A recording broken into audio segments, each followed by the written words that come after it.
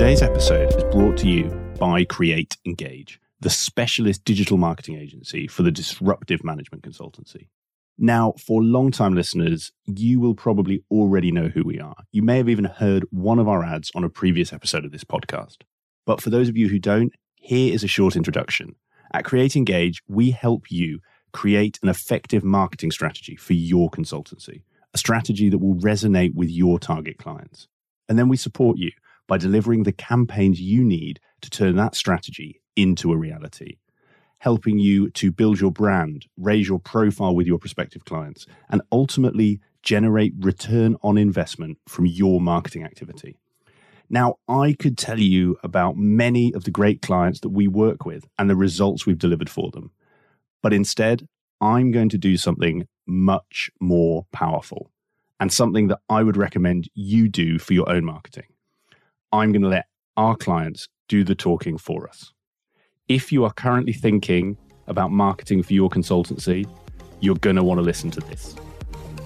Create Engage started the process for us. They managed it end to end. They came up with some really creative ideas and we were really happy with the work that they did, which meant that we could just focus on running the business. Not only did we start conversations with clients that we hadn't spoken to before, but also there was tangible return on investment by some work that we were given. They've helped right from the initial shaping of the idea through to helping us work out what our end goal was. They've supported us with the visual identity and our positioning of the brand. We've had an immediate expansion of our network and have initiated a raft of new conversations with owners, CEOs in target client organisations, and has led to us winning new projects already. One of the greatest compliments, I guess, is that one of our competitors even said that they really like what we're doing with marketing and they wish they could be doing something as good. So from our perspective, we couldn't recommend Create Engage any more than this. I would certainly recommend Create Engage if you're a consulting firm. They really understand consultancies and the sort of challenges we face. And I don't think you're going to get much better marketing anywhere else. So I wouldn't hesitate to recommend Create Engage. They did a really good job for us.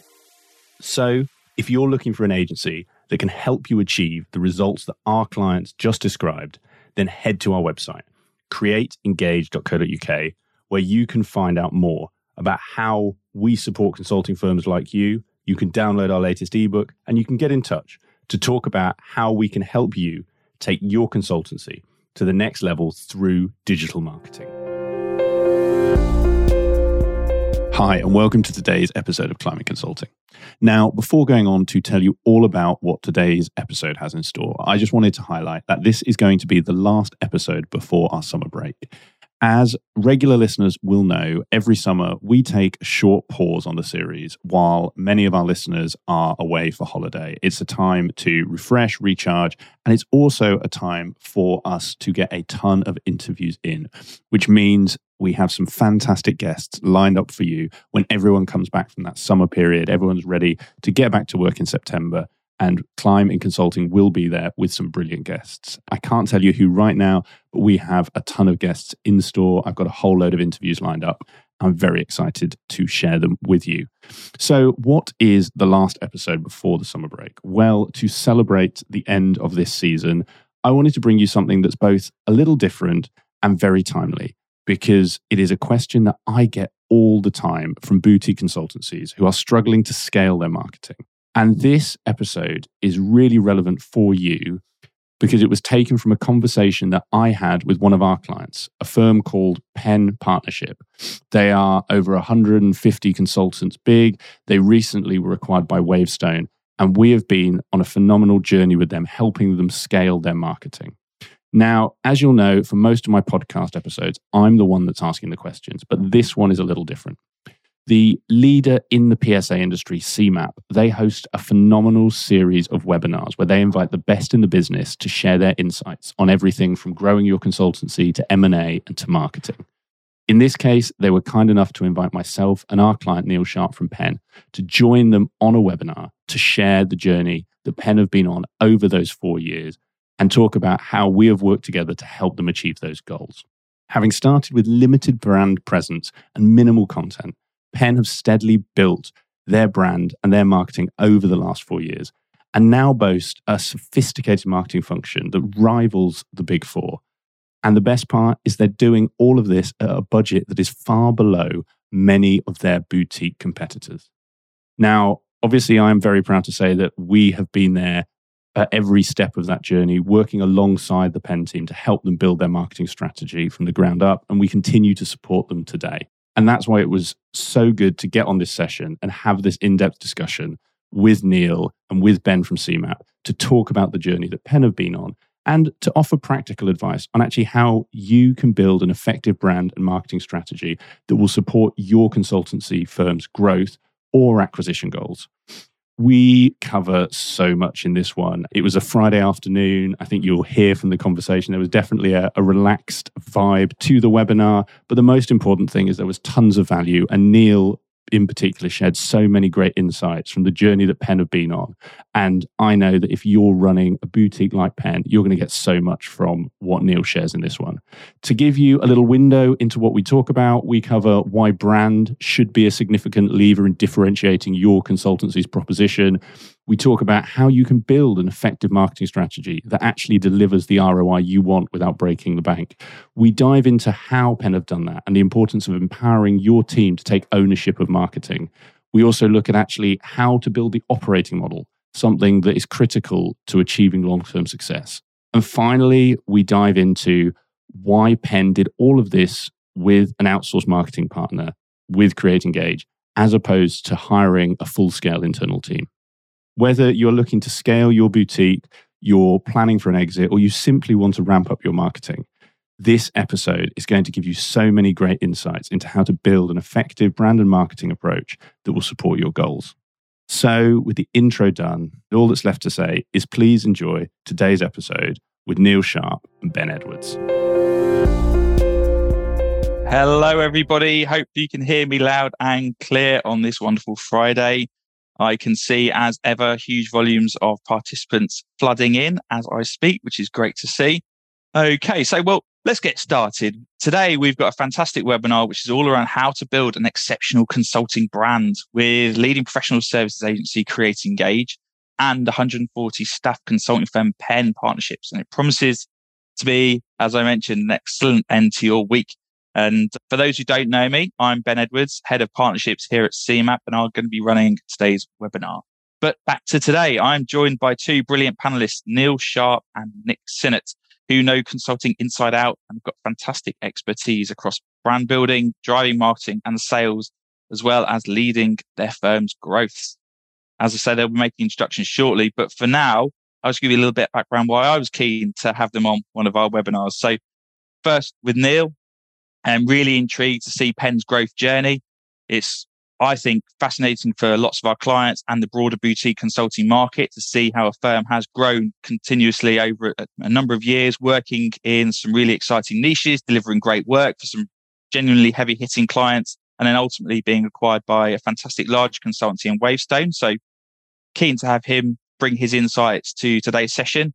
And with Nick, he works directly with Neil because Penn are a Create Engage client. And given that's the focus of today, that's perfect to have him alongside Neil. And he also works with a number of other consultancies. So there'll no doubt be learnings and insights that have gone into the work that Create Engage did with Penn from the wider Create Engage client base too. But without further ado, I'm going to be making some introductions. As I said, two fantastic panelists. They're going to quickly give you an overview of their experience and expertise in the consulting world, what their firm does, and hopefully that will enable you to sort of see why they're here on today's session.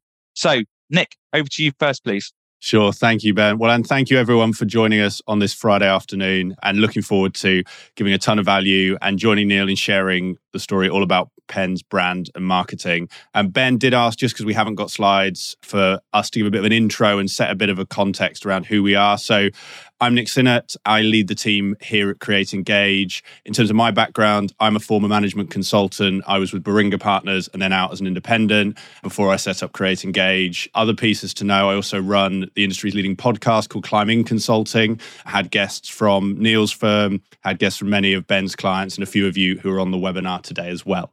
In terms of Create Engage, so we are a specialist digital marketing agency for the consulting industry. We focus on working with boutique consultancies as their outsourced marketing function, either as that entire function or as that support to their head of marketing or to a small team, because that's often the challenge that our clients face. They need all of the skills, but actually having all of that resource on demand at the times they need is just cost prohibitive.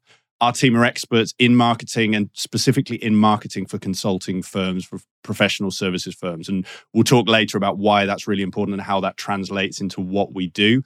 And I think coupled with that, it's also really important to highlight we focus on return on investment. So I'm sure we'll get onto questions around what platform should we use? How do we track success in marketing? Ultimately, all comes back to, is it delivering those results? Is it getting people to you, helping support your BD goals? And again, we'll touch on results further on, and I might pause there actually, because I think some of those will come up in the conversation. So hopefully that gives you a bit on me. And Ben, I'll pass back to you. Perfect. Neil, over to you for your intro too, please. Lovely. Thanks, Ben. And thank you everyone for joining. Very happy to talk about the subject, because it's obviously very close to my heart, but also, as Nick said, hopefully we can give a bit of value and share some insights and ideas for people. So I'm Neil. I am the Marketing and Propositions Director at Penn. I was one of the founding partners of the business. Just a little bit about me, very briefly. I started life in a company called Legal & General, big financial services firm, a long time ago.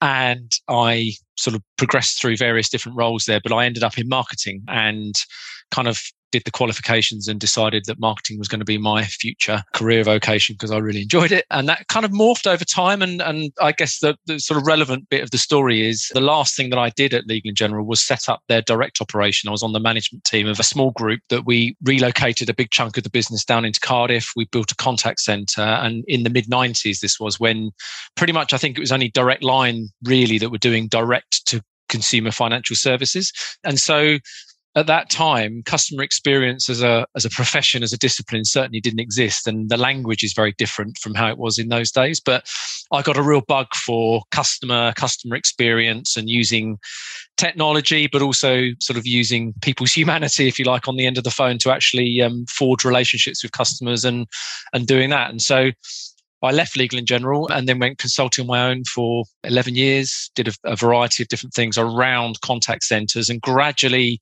started calling it customer experience and propositions because that was as the language evolved. And then prior to Penn, with some colleagues, I set up a business called Insight Now, which was a voice of the customer consultancy where we had our own software and we were sending surveys to customers, but also helping organizations to change as a result of the feedback that customers gave them. And then in 2013, a very good friend of mine, Richard, came to see me and said, look, they had a consultancy previously, they'd sold that and they were going to go again for a final time. And very luckily, they invited me to join the team there to set that up. And so my role there was as a partner. Obviously, the first couple of years of a new business in consulting is all about getting busy. So we did a variety of different things, but quite quickly we emerged a customer experience practice, which is what I went on to lead. And then as we reshaped the business over the last couple of years, getting it ready potentially for fundraising or sale, I took the role as propositions director and marketing. And I've been looking after the marketing for about 3 or 4 years, been along the way with Nick pretty much all the way through that. So, well, Penn, we're a specialist consultancy. We do 4 things for our clients. We help them with customer experience management, right through from strategy to implementation, measurement, ROI, harvesting. We do big change projects. We're sort of known for helping people sort out troublesome programs or run big change programs, particularly in financial services and life sciences are our 2 key sectors. And then we focus a lot of our work on operations and automation nowadays. There's a lot of focus on making the organization set up correctly to deliver the strategic objectives that they have. And then finally, data. A lot of our work now is all around data and making sure that the organization has the right data infrastructure and data governance, etc., in place. So all of those things, they're like 4 circles that I'm not sure a Venn diagram can have 4 circles rather than 3. But anyway, on my point, there's a kind of a sweet spot often in the middle where a lot of our projects have an element of all of those things. And that's us. Yeah. Perfect. 2 great intros and genuinely delighted to have you both here. The panel session today is going to be split into sort of 4 key areas, but the first of which is just some sort of like scene setting and a little bit of context so everybody in the audience can understand, where you're at. So Neil, to you first. What's the current situation with Penn's marketing setup and strategy? So, you've reached 160 staff, been acquired by Wavestone. Give people paint a picture as to what you're doing and what you're trying to achieve on the marketing side, please. Yeah, absolutely. So we'll come on to the journey a bit later, I guess. But I guess as we are now, I sit sort of as I guess nowadays more of a coordinator really, and a troubleshooter and an ideas person. And we've got it set up in such a way that we have consultants within our teams that have additional responsibilities, and some people can choose to do marketing, thought leadership, writing. Anyone can at any point in time, if they want to contribute something, can do so. We massively encourage that, and there are specific individuals in the firm who have got responsibility for the generation of and the coordination of marketing about their particular topic area. So you might have people in banking, or you might have people within the asset management space or life sciences who sit within those teams. They coordinate with the teams and they generate content, ideas, campaigns, etc. And myself and a couple of others, we come together on a fortnightly basis to coordinate all of that. And right at the heart of all that is Nick's organisation. So very much partners of the business. The guys at Create Engage join those meetings and are genuinely part of the team. They have all sorts of meetings going on which I don't have to participate in, where they're talking to my staff on a one-to-one basis to talk about the generation of the content, to help with the ideas about how to execute it. And then actually my role at the end of all of that is to make sure that the amount of demand that we have somehow fits into the kind of constrained hours that we have available in the month to be able to deliver that. And I'm pleased to say, whereas when we started probably 4 or so years ago, we were having to kind of turn the wheel on that quite hard. Nowadays, the biggest problem is the arguments that take place about who's going to get what in this month, because there's so much demand for things. So it's a very positive environment. So really, I suppose it's generated from within the teams, the people that are closest to our clients and really understand the industry sectors. And really myself and Nick's team are all about the actual delivery of that rather than necessarily the content, although I do a bit of content myself sometimes. So. Yeah, I've listened to some of those podcasts. Very good they are too. Well, and it might just be, I think, again, for our audience, just to Neil's point around sort of all of the marketing, that can be relative for different firms. And I know, Ben, in some of the marketing for this, we talked about, rivaling the big four. And I think just to set the scene for our audience, genuinely, I think that's true in the level of content. You mentioned sort of Neil's podcast, and we talked about that with some of the sort of famous names Neil's had. There's other podcasts like his colleague Roshni with Cloudy Business. We've got, I think it's 3 newsletters we've got going out at the moment, Neil, in different practice areas. We've got campaigns that are going out to different sectors. So we'll go into all of that. But I think to give people a sense of scale, it is quite significant. Obviously, the team size is significant. But for those of you thinking about your own marketing, actually sort of benchmarking what Neil is really kind of 2 big campaigns a quarter, plus 3 newsletters, plus 3 podcasts, plus LinkedIn content. That's kind of the level we're talking to set that scene. Great. Really good. Now you got to that point and the firm has grown as well over that period of time, but that's probably not how it started, right? So because there will be people on here who are sort of in firms of 100, 200, 300 staff, and where you are now is great, but there's also going to be some more boutique end firms listening and testing things out, trying to dabble their feet in the water. So can you give us an idea about how it started?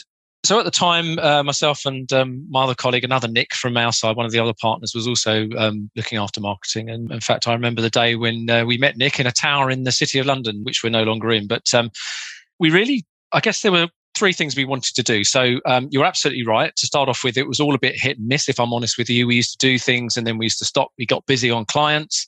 And anyone who's watching this who is trying to do consultancy delivery will understand that it's quite hard to dedicate time to produce a quality piece of output. Although perhaps with AI nowadays, there's a faster process of doing that than perhaps it used to be. But anyway, in terms of actually doing anything of substance, it takes a lot of time. And their first objective right at those early days was consistently being out there with a message and talking to the market about things that we wanted to talk about. So one of our primary goals, and particularly when we first met Nick, was we need to be doing this on a consistent basis. And so therefore, to start off with, it wasn't like that. And gradually over time, it's kind of built up to become much more consistent. And right now, as Nick said, in addition to the campaigns and things, we put out about 6 different things every fortnight through various channels, and obviously LinkedIn being one of them. So early days, it was very much about that. And I guess the second thing really was all about brand development. Obviously, a lot of this is about brand today. We started to form some real clarity about what we wanted to stand for as an organization. And we did a lot of work internally about our purpose as well. So we spent a lot of time with our people trying to understand what is it that really makes you get up in the morning and want to do this. And so we really explored that and explored it alongside a strategy that said, look, we want to be out there as a high quality brand. We felt that we were punching above our weight in terms of our sales capability because we had some fantastic people still do that have great relationships. But we wanted to, and I suppose this is kind of the key of my message really. I decided at that point that we wanted marketing to be like an extra partner in the business, a partner that would be self-sustaining, that would be able to produce opportunities for people, but also produce business and be accountable for that as well. And so therefore, when we think about our marketing budget, we think about it almost as a partner. It's kind of like being paid as a partner to sort of feed the machine. And that kind of philosophy has actually served us quite well because it keeps a real, so terrible word, it's often used nowadays, but a real agility to the process that you go through, because the clarity of the brand direction and the purpose was there. It was then about continually trying things and having this kind of growth mindset the whole time to not be afraid to try a whole variety of different things. And even today, you know, we're very happy to explore new ways of doing things to get stuff out in as broader a range of things as possible. Perfect, Neil. And Nick, what was it like from your side at the beginning? Well, I think, Neil, yeah, I do remember that tower in the city, Neil. It feels like a long time ago, doesn't it, that you, me and Nick met in that office. I think, you know, as Neil's highlighted, and Ben, to your question, because actually it applies the same for smaller boutiques or firms of pen size, is it's the starting point that's critical. Because, you know, I speak to quite a lot of different organizations and even bigger firms. You don't want to suddenly, you know, go from 0 to 100 in terms of budget, in terms of activity, because it's not sustainable. And that sustainability is key. I think what we did with Penn, and this is where we'll often start with a new client, inverted commas, small or big, is it's about starting to get that content out. And actually, a bit like any activity, to get people into the habit. So I always remember, Neil, one of our early goals was we didn't set a limit, but we said, you know, right now we're doing a lot of external content, you know, sharing articles from the pharma industry, from the banking industry. And almost the initial goal, Ben, was, well, how do we start? So our LinkedIn is more pen than it is FT, let's say. And I think the other piece, and this is the same across firms, is actually showing people they have the resource. Because often it's not a lack of want to do marketing, it's a lack of avenues. You know, consultants are busy, you're on delivery, you know, you're working from 8 a.m. to 6 p.m. You don't want to then have to figure out how I write a blog, get it posted, get it repurposed. So actually having that resource meant that colleagues started coming to us. To Neil's point, sort of the early days was more about stoking demand, and now it's about managing supply. And that's the same for anyone on this call if you're in a smaller boutique or a bigger one. And we'll talk about actually the unique challenges to bigger ones, I'm sure. But starting that drumbeat, you know, get some LinkedIn going, getting some articles going, getting a newsletter going, some real basics that will start to get some runs on the board. And in the benefit of hindsight, when you look back at those early days, if you were to do it a second time around, Neil, would you do it this way? Or is there some additional learning that you could give to people about maybe some of the challenges that you overcome or some of the opportunities that you didn't expect to be such a success that help propel you? I think it's like most things, really. I mean, I guess the key learning for me is identifying and then giving responsibility and some freedom to people within the business that have got genuine ownership of marketing. So we've gone from marketing being a person or, you know, a kind of a thing to it becoming just a pervasive part of how we do business. It's not a department. I'm on my own in a role, but I've got a whole host of people in the team that come and go and kind of put their hands up for things because they want to get involved. And so I think it took us a little while to get to that. And I would move much more quickly to that now, because I think, you know, the benefit of hindsight for me was when you get that clarity of, and I'll perhaps come on to this a bit later, but in terms of the roles and responsibilities we have within Penn, I suspect in common with a number of people on the call, you know, we have consulting and consulting delivery and developing your career in the way that you want to. But at the same time, we always encourage people to have at least one substantive area of responsibility they have, which might be functional, or it might be to do with well-being or something else within the firm that they're passionate about. And that's the key thing, really, is saying to people, put your hand up. So everyone that's involved in marketing, whether it's something they do as a one-off or, you know, as something that year, or the small team that are available, on a fortnightly basis that actually drive the communication and drive the marketing within the teams, they put their hand up for it because they want to do it. They're interested in it. They want to learn. They're passionate about getting the message out. And so I think my key learning would be jumping to that a little bit quicker so that we've got that. And it's just about the learning of, like anything really, you give someone responsibility for something and a little bit of freedom to do it in the way that perhaps they might want to. And hey presto, if they're a smart person, they kind of do it. So a bit stupid of me not to realise that 4 years ago, really. But hey ho, you learn, don't you? Yeah, exactly. So I was going to ask questions around that a little later, but given we're talking about it, I think it's quite pertinent to go into it now, which is that lots of consultancies talk about having an embedded sales mentality throughout their business, and some achieve it and others struggle with it. And many others struggle with marketing. But it seems like you've got the right people in the firm creating content, and there's probably loads of other activity behind the scenes too. So talk us through sort of like how you're actually getting individuals to do that. What's the cultural impact? And even if you can, does that go into the way that you recruit people, or is that impacting how you're attracting people to become part of the team? Any and all of those things would be fascinating to hear about. Yeah, fine. Well, I'll try and answer those 15 questions for you, Ben. Yeah. First of all, I think obviously sales and marketing are both different things, but they're very much embedded together. And the business development or the sort of market development mindset is something that we foster right from the moment somebody comes into the business. So I talked earlier about having additional responsibilities. Basically, within our company, our whole appraisal process and the way in which we judge people's effectiveness, and judge is a bad word, but kind of like, people can judge themselves in terms of their progression is, are they doing a good job at delivery, right? That's the key thing. That's the first thing. Being a really good consultant is what we want, and developing their skills and appropriate levels of specialism within that.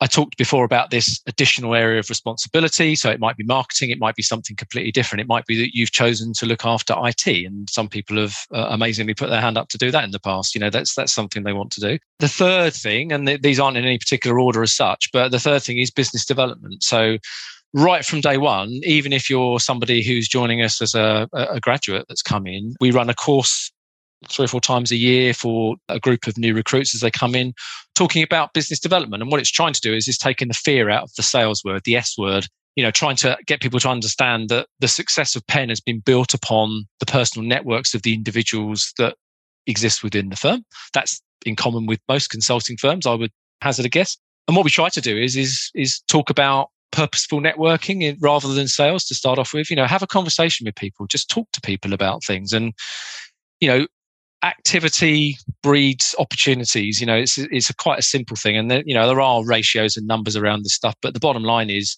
the more people you talk to about what we do and do it with a bit of passion because you're interested in it, you'd be surprised, ta-da, at some point, you'll find somebody that wants to buy something from us. And I think that's the other thing. I mean, obviously we get involved in RFPs and pitches and that sort of stuff, but we find that with the combination of the marketing and the networking, quite often we don't have to be salesy. We just kind of talk to people. They know what we're there for. And if they need us, they come tell us. And quite often that will be on a non-competitive basis because our specialisms kind of look after themselves. And that's where the marketing really comes in, is if we're talking about these areas that we specialize in, giving away enough to be of value. Quite often when we're giving away things, then that's kind of how we do it really. And it gets drawn into the DNA of the business by, as you say, right from recruitment right through. And we talk about that when we're talking to people coming in as well. So hopefully that answers your plethora of questions there. Well, I think, because Ben, I suspect to your last question, how would we see it from the outside? And I think, firstly, to echo Neil's point, that enablement of the team is critical. And it's really interesting. I think something that Penn do really well, and we see with other clients, is how do you give people the tools and then celebrate the successes in your teams? And it is a cultural thing. To Neil's point, to your question of what would we have done differently, it'd be great to be where we are now 4 years ago, but that is the nature of growth. And I think actually really helping colleagues, celebrating those successes drives others because they see it. I think Neil, his face is all over your LinkedIn, so I'm not saying secrets. Srinivas, he was very junior when he joined the Penn team. He was sort of put forward into marketing. He's really grasped it. And I think it's a really interesting thing for everyone on this call, is actually one of the big blockers is often the partners, because the partners feel that they have to be the face.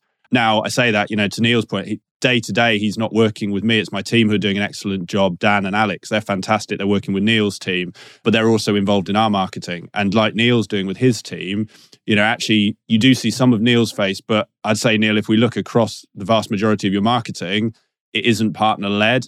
And I think that, though, is quite a step, because for most consultancies, that is the partners letting go of something. But it, to Neil's point, is really key, of showing that strength in depth, which then also frees you up.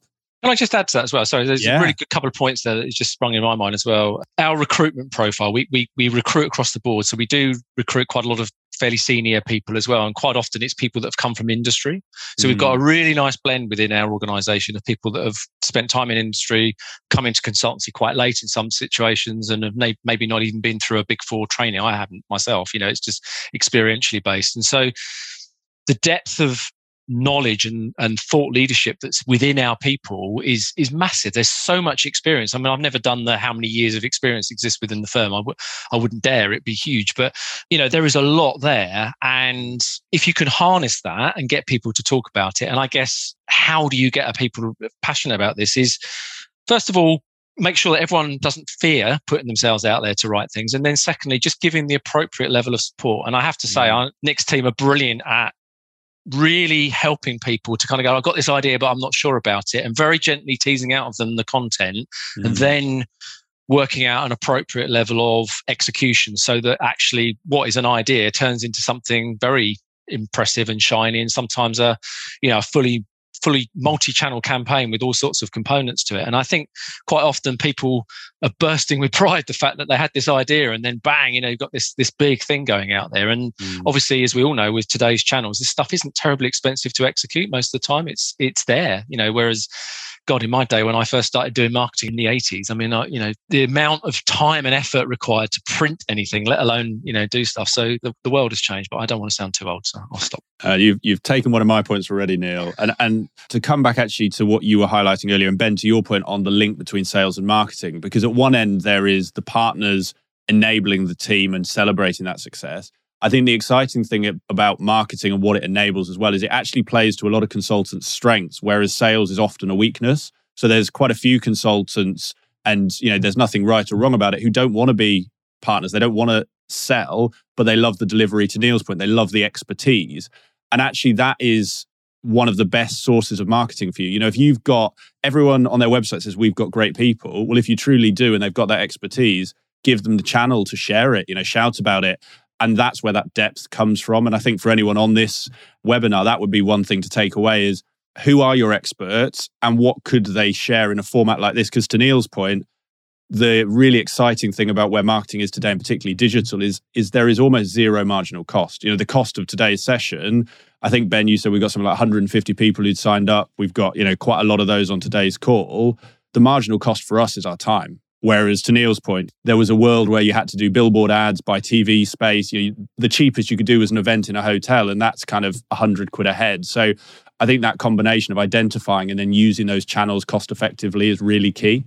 Yeah, I think the ancillary benefits that have come from the work that's being done, including sort of like the development of individuals, it sounds like you had some junior people who've been able to progress. No doubt they've built their confidence as well as their expertise, and that's then enabled them to probably even deliver better quality of work as well. That would be, from an outsider's perspective, an attractive reason to want to join a firm. So no doubt you're getting another additional ancillary benefit from that as well. But it couldn't have always been that way.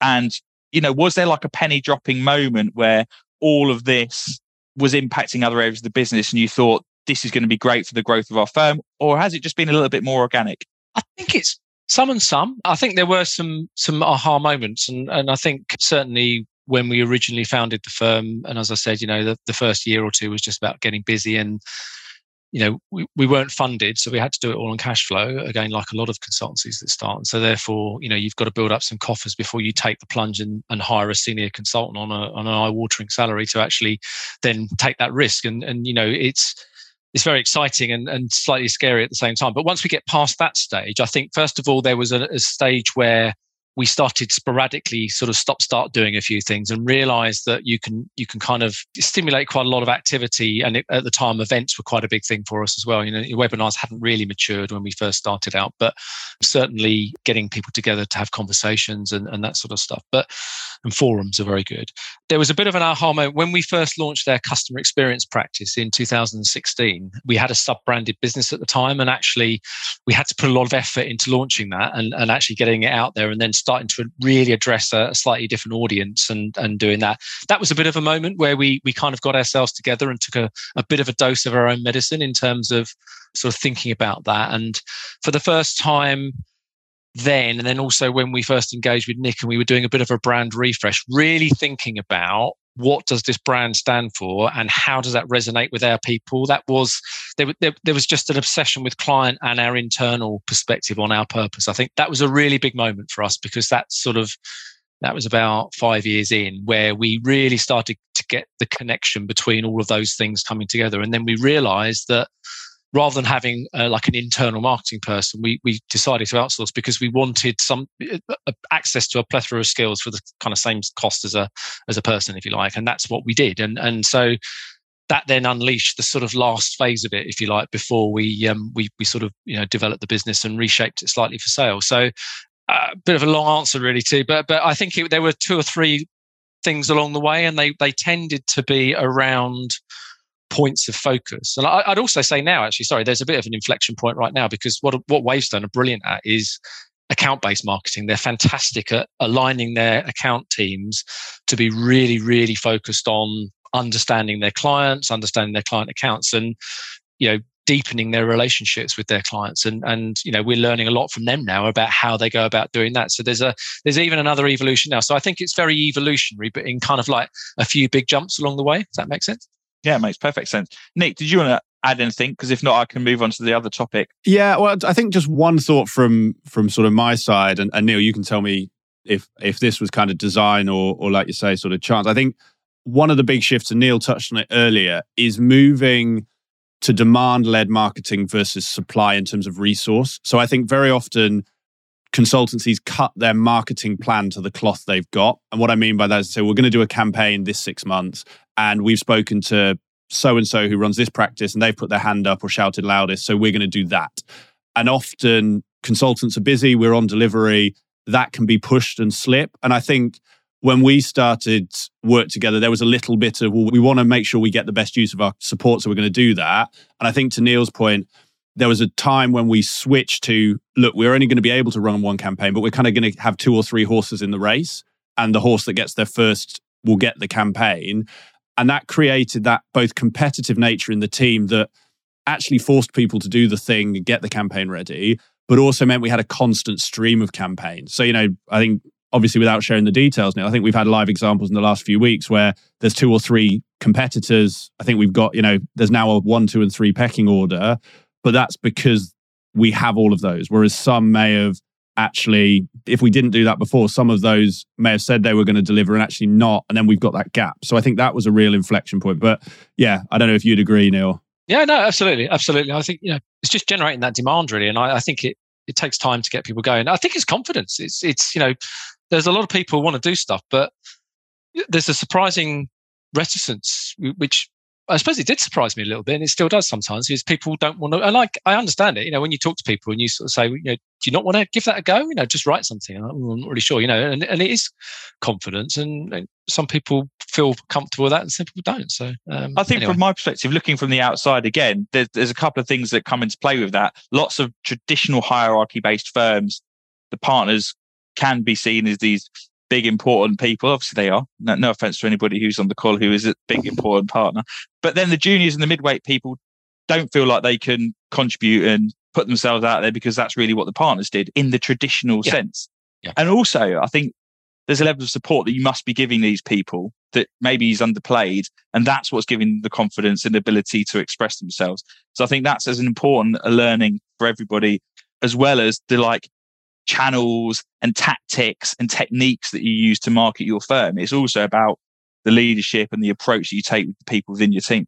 I think that's fair, Ben. I mean, I just comment on it very briefly. And it kind of reflects on, well, I think the question from Alex in the chat as well, which is, what do we do? Well, we do a variety of things. I mean, even our sort of drumbeat activity, the 6 things I mentioned, that will be writing an article, which will get put out on LinkedIn and maybe other channels. It might be an infographic about something. It might be a snippet of a video or a short video. We often encourage people to make audiograms or videograms now with some slides and stuff. And again, the guys are very quick at turning that around and turning it into what looks like a really slick, high quality product, which is ever so easy to produce nowadays.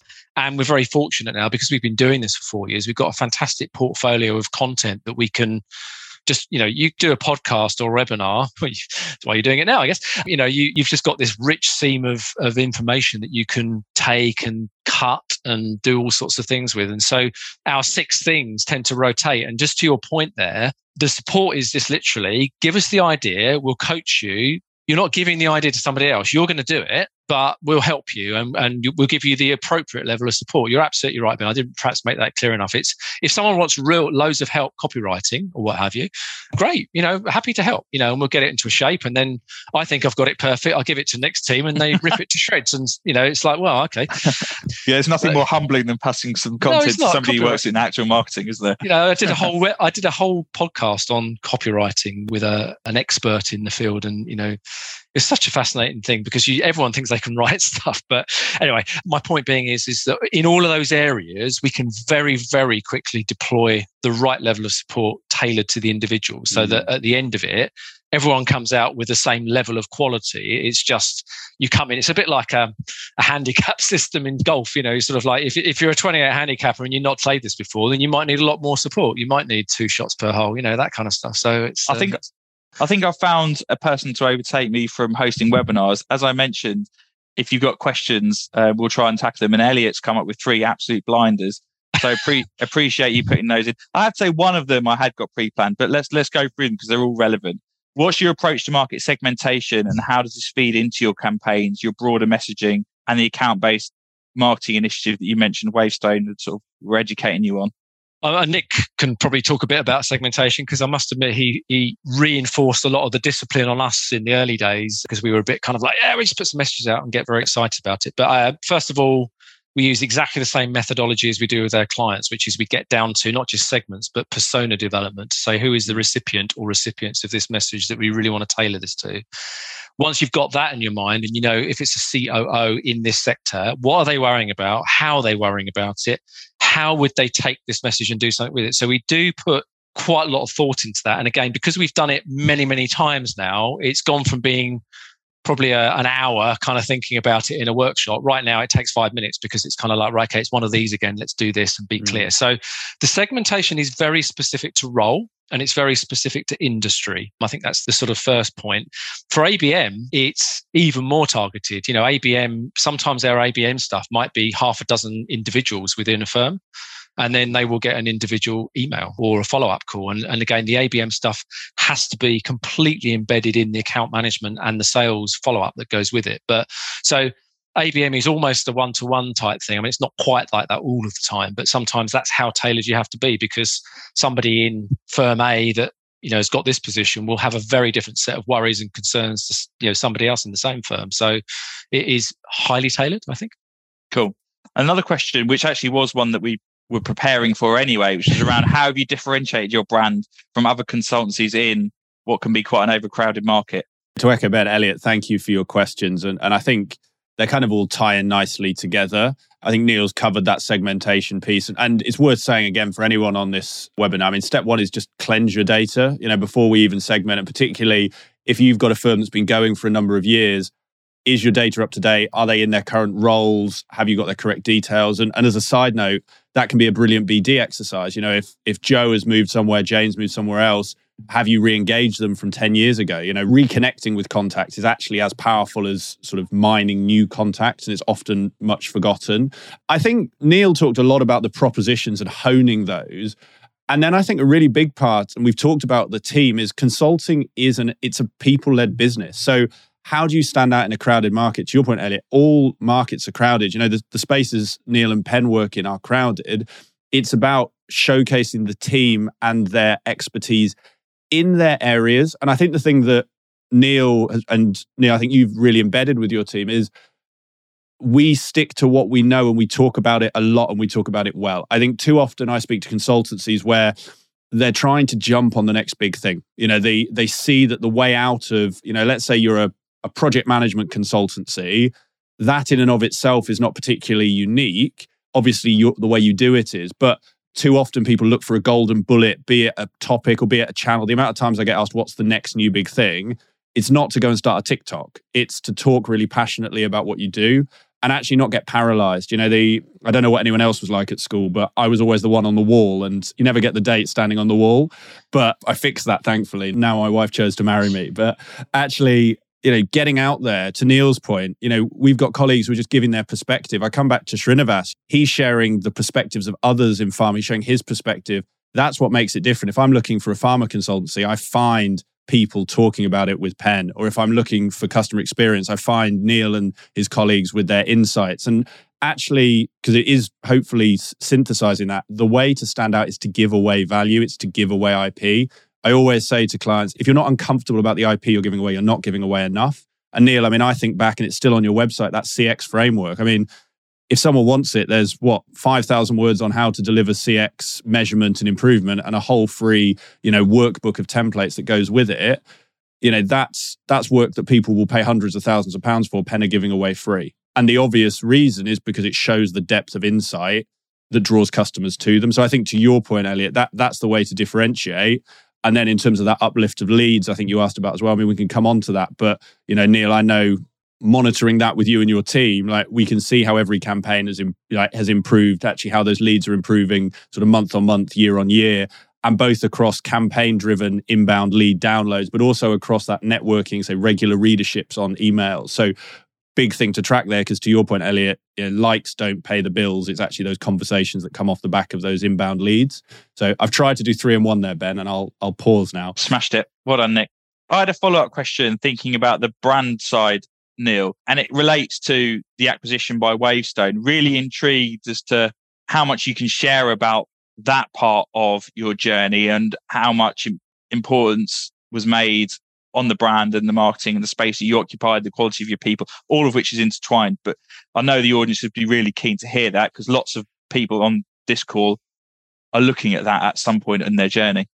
Sure. It's probably a webinar in its own right, if I'm honest. There's quite a lot to say. Let me try and summarize the points that are relevant to this. So the rationale, the reason was off the back of a strategic review and it was post-COVID, where I think there were a few people, including myself, that felt a little bit personally burnt just by the experience of, we all feel the same way, right? It was a tough time. And if you're in business, unless you're in certain sectors, it was pretty tough. And we had quite a substantial dip in business for a period at which we then managed to recover and go on and grow. And so the growth trajectory got to a point where I mentioned before it wasn't funded, and therefore the only way forward was to get some external funds, because we just couldn't grow at the rate, carry on sustaining it, because it was getting bigger and bigger at that point. And so we had some choices to make, and we looked at a lot of different avenues of that, including borrowing some money, maybe going with private equity or something else. And we chose a trade sale, but only if we could find a partner that shared the cultural values that we have within the firm. And I know everyone says that, and you think, oh yeah, here we go. Yeah.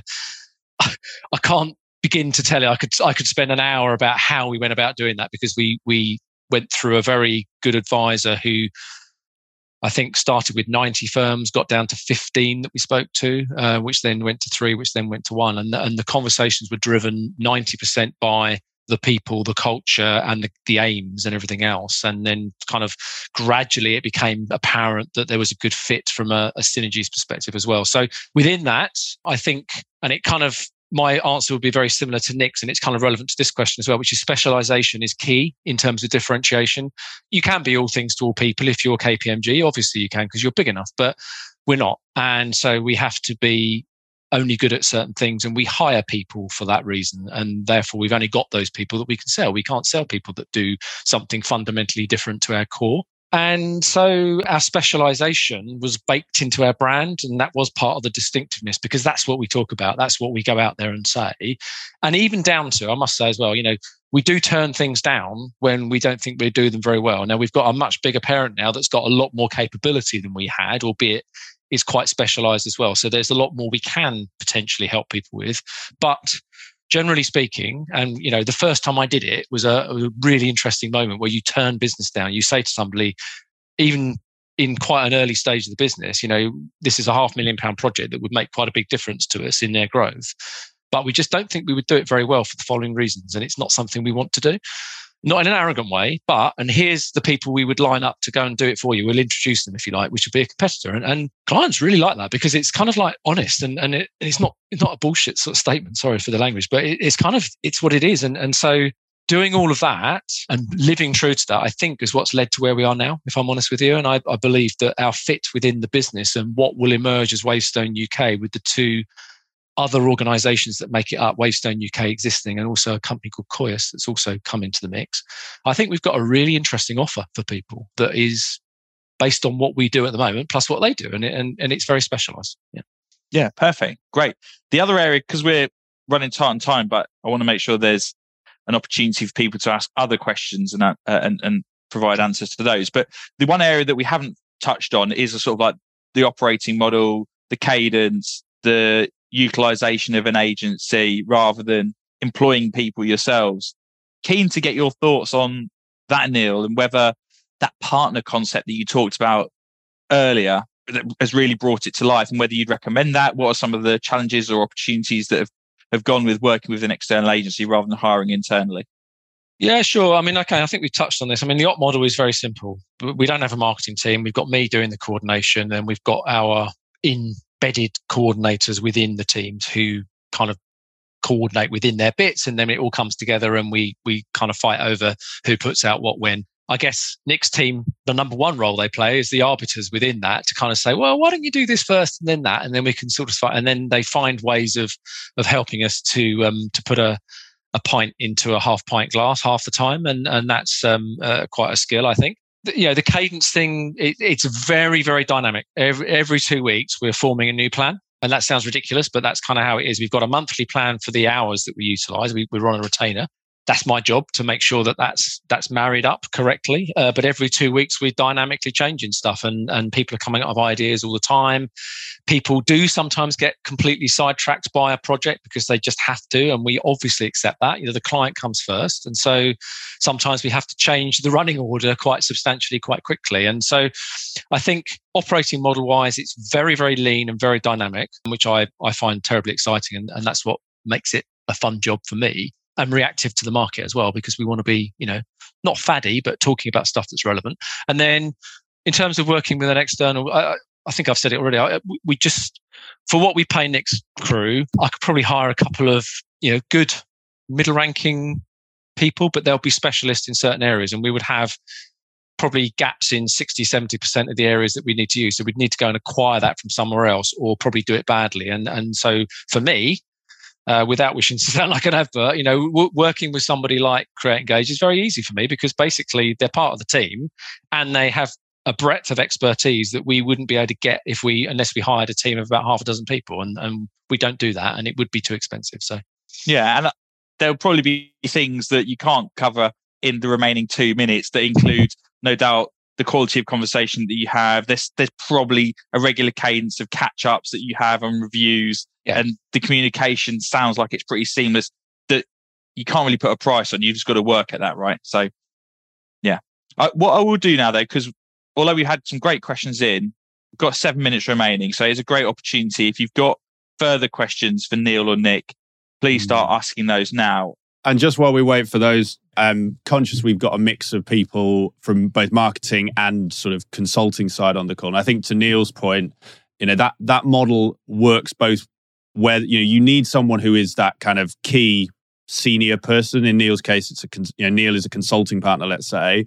We have clients where that works just as well for a head of marketing. To Neil's point, you have that strategic person, that senior board level person, but actually they value the same things as Neil and his team. It's that breadth of skills, that flexibility, as opposed to hiring 1, 2, in some cases 3 heads.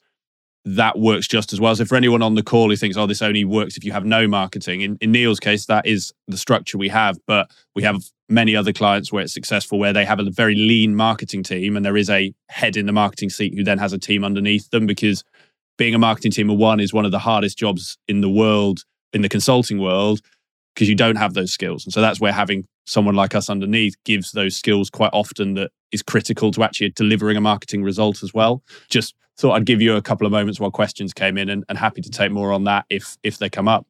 Question, what percentage of time do you recommend people spend on either business development activity or utilizing some of the content that's been created? And if you want to split that down by role, that would also be insightful. Yeah, hard one. So I think I'd say half a day a week. You know, I think most of our partners and associate partners, the senior people in the business who generate the vast majority of our revenue, would probably, if you added up a week, it's probably that kind of level of activity. Some of that would be their own networking. In terms of content generation, it really does fluctuate. So if somebody has put their hand up and said, with a group of 2 or 3, which is what happens, is little groups form, and they say, right, we're going to run a campaign on this particular thing in this industry sector. We just did one on consumer duty, for example, where we produced a book. Sorry, consumer duty, for those not in financial services, is a big regulatory change, but it's got huge ramifications for the culture of a firm and how they look at customers. So plays to our sweet spot. They produced a really nice giveaway. They thought about the marketing of that. They thought about the mailing out of it. And in those periods, it may well be that those teams are called upon to put in many hours during 2 or 3 weeks to try and get that over the line. And then it goes out, and then there might be some follow-up activity that then gets spread more broadly within the firm. So there's not a straight answer to that, but I think, you know, I would just say, just my own experience, you know, biz dev is the lifeblood of a consulting firm, and your marketing and sales activities have got to be at least 20% of your time, I would say. Quite a lot of our clients are heavily reliant on either referrals or repeat business. Have you found that the percentage of new, as I would call it, coming in has increased as you've sort of like banged the marketing drum, or has it just amplified the relationships that you've already got? And yeah, it's a really good question. And again, it changes over time. I mean, we have about 75% repeat business. When I say repeat business, it's business from companies that we've done business with previously. And it might not be that they're there and then. A lot of consulting work is extension, where you've done something and they like what you do, and therefore, you know, you're helping and it's adding value. So they want you to stay and they get you to do other stuff. So there's that. I think we've had a number of real bluebird opportunities that have come off the back of their marketing, particularly some of their more effective webinars and podcast stuff that we've done, where you get a real kind of in-depth conversation going and everything else, and people will, you know, where you've promoted it in the right way, you know, you will end up with a flow of leads that you can then get into. In those situations, we've definitely had new stuff. We don't use advertising or anything like that. We really don't. We've done a little bit of PR, but so generally speaking, I would say that the marketing has helped to sustain the flow of new in addition to the efforts. But I think the amplification piece is a very important one. And as we move into our new world with Wavestone, the amplification through the account-based marketing, where you really extend out into other parts of the business, is critical. And when you see how those guys do their strategic account management, it's a real learning thing for us. You know, it's fantastic to be able to get involved in that and take our account-based marketing to the next level as well. So, bit of a woolly answer, I guess, but brilliant. No, the whole of the last hour for me has just been phenomenally insightful. I can tell from the questions that we've had, from the participation levels, that other people have appreciated it as well. Really, really good. So we've got a couple of minutes left. So I did want to say thank you to you both. I think like the level of insight and transparency you provided, second to none. The journey that Penn's been on is fascinating for lots of our clients and potential clients who are on the call, and the services and complementary sort of like solutions that you've offered, Nick, really good as well. So what I'm going to do is posting in the chat now. So everyone, if anybody wants to connect with Nick and with Neil, there's a number of ways that you can do that. Nick's got his email, his website, and a blog post in there, and Neil's got his LinkedIn. They both said very kindly that anybody can do that. Absolutely. Yeah. Really appreciate it. Yeah. So any final thoughts from you guys? If not, I'll probably sign off and let everybody enjoy the rest of their Friday. Thank you for having us, Ben. It's been great to chat about. Yeah, it's been a good journey with Penn so far. It's gone very quickly, and it's great to be able to share it. What's not to like about talking about yourself for an hour on a Friday afternoon? So, yeah, absolutely. No, it's really, really good stuff, guys. As I say, genuinely appreciate the insights. So for now, thank you and goodbye. Have a great rest of your day. Thanks Neil. Thanks, Nick. Bye. I hope you enjoyed today's episode of Climbing Consulting. If you have any guest recommendations, comments, ideas, thoughts on how I can make this show better for you, just drop me an email. It's nick@createengage.co.uk, and I really look forward to hearing from you.